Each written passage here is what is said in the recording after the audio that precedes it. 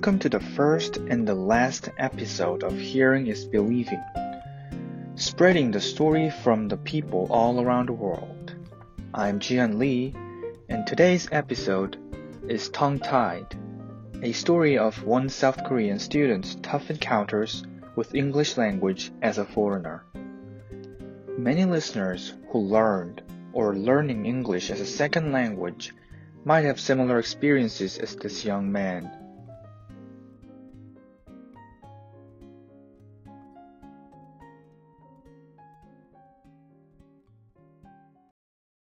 You're listening to Hearing is Believing. The Korean student's story starts on November 12th, 2017. It was his first ever TOEFL exam, the test of English as a foreign language, which he describes as his toughest encounter with the language. State whether you agree or disagree with the following statement. Then explain your reasons, using specific details in your explanation. Learning through online courses is more effective than learning in the traditional classroom setting. Please prepare your answer after the beep. God, I'm screwed. Oh, this is not one of the questions I practiced before. What should I do? What am I supposed to say? Okay, calm, keep calm and think. First, I'm gonna agree with this statement. And what would be the first reason for this? Please begin speaking after the beep. First of all, I agree with the statement. I have two reasons for this. First,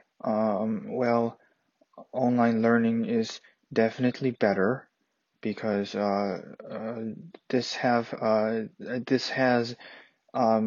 benefits for students who cannot learn in. Read the article from a university newspaper. Oh shoot, I'm screwed. He was completely tongue-tied. Several words were at the top of his tongue, but he was never able to form them into complete sentences.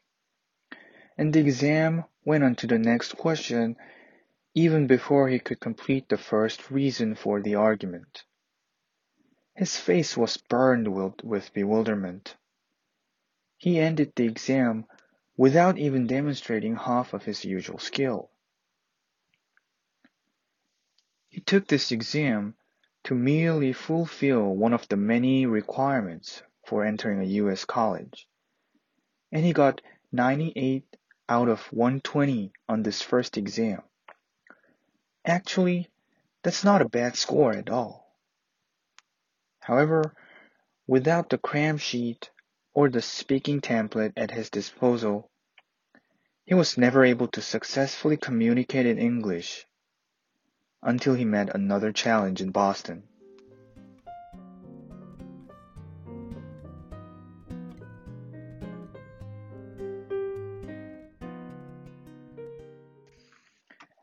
After his tough encounter with English at a TOEFL exam, he had still not been able to communicate in English, though, ironically, he was able to understand most part of the SAT reading passage.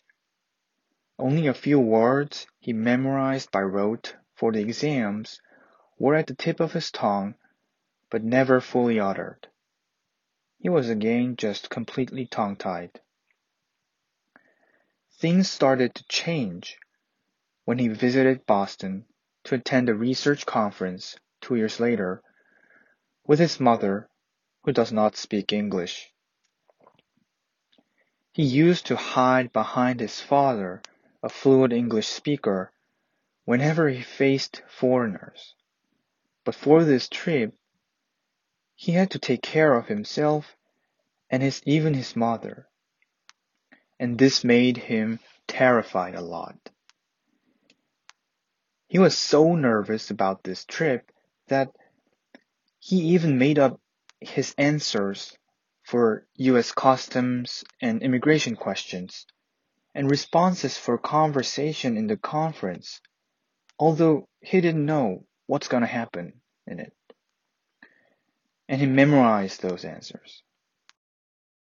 When he finally got off the plane and went to the customs and immigration processing, he was asked the first question. What is the purpose of your trip? Yes, I got this. I prepared for this question. Oh, well, I'm here to participate in a research conference, and my mom is with me as a guardian because I'm a minor. What a relief.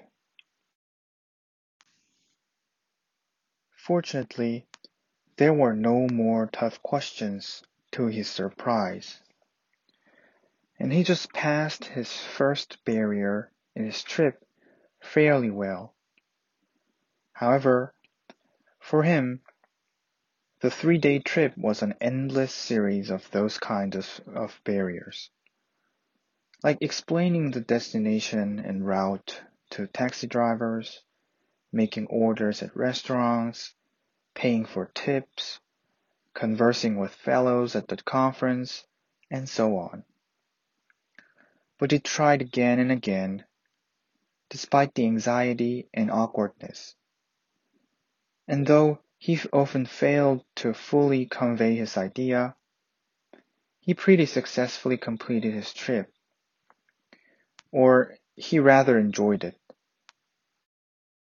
He later explained that he was able to overcome his some sort of obsessive compulsion for English speaking, like correcting the misuse of a verb tense or botching a subject-verb agreement through constant encounters with the language. And he rather gained confidence and finally started to improve his speaking gradually. He still stutters sometimes, says the wrong expressions, or even becomes a little bit nervous when he's faced with foreigners. But what has changed is his attitude facing those frustrations. He has become more relaxed, and sometimes even surprises himself when using English, because he is now no longer held back by his obsession with perfect English. That brings us to the end of our story today. Please share with us your stories similar to this or other unique experiences you have. I hope we'll be able to meet again someday. Thank you for listening and take care.